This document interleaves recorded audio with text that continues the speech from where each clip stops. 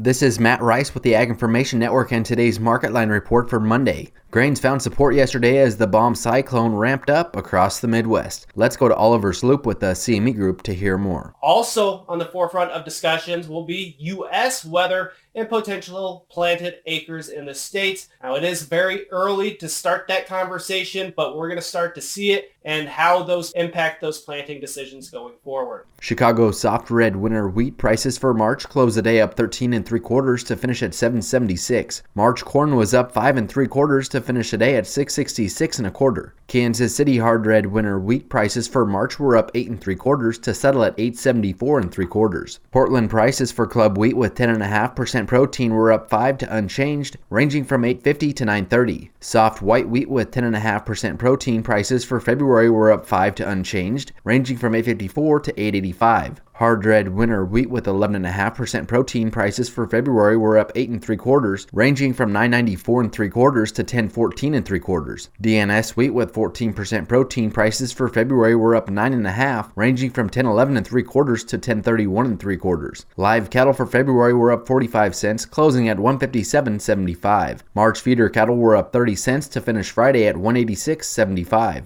January Class 3 milk was up 21 cents to settle at $19.46. Thanks for listening to the Market Line Report. This is Matt Rice.